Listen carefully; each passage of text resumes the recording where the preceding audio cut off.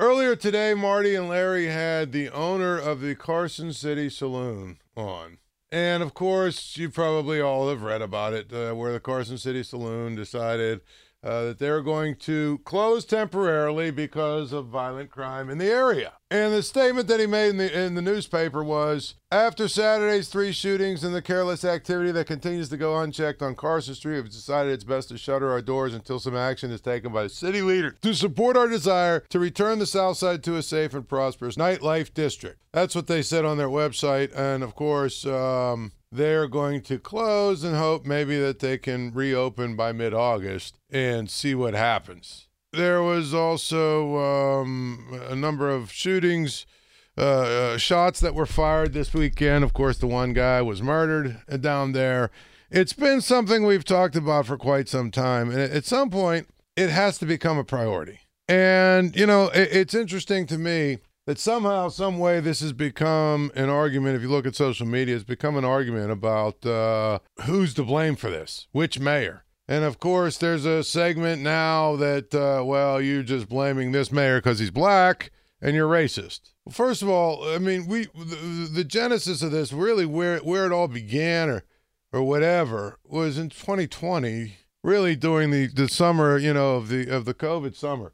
Right around then, it started getting worse and worse and worse and worse. I mean, when you have a nightclub district, when you have a bar and nightclub district like that, there's going to be problems. And there's been problems over the years.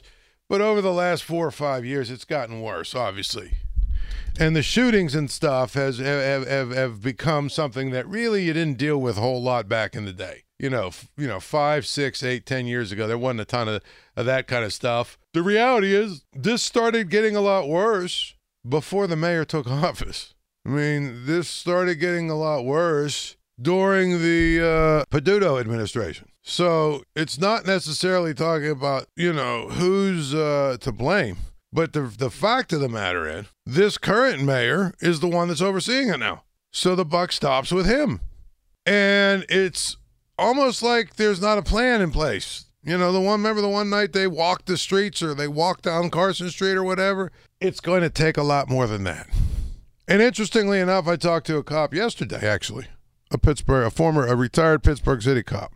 And no, not Tony Moreno, although he would be a very good resource as well. And I know people know that I have him on the show a lot, but no, it wasn't actually him. I've actually talked to a number of cops, and well, there's some ideas that we might have to try and talk about.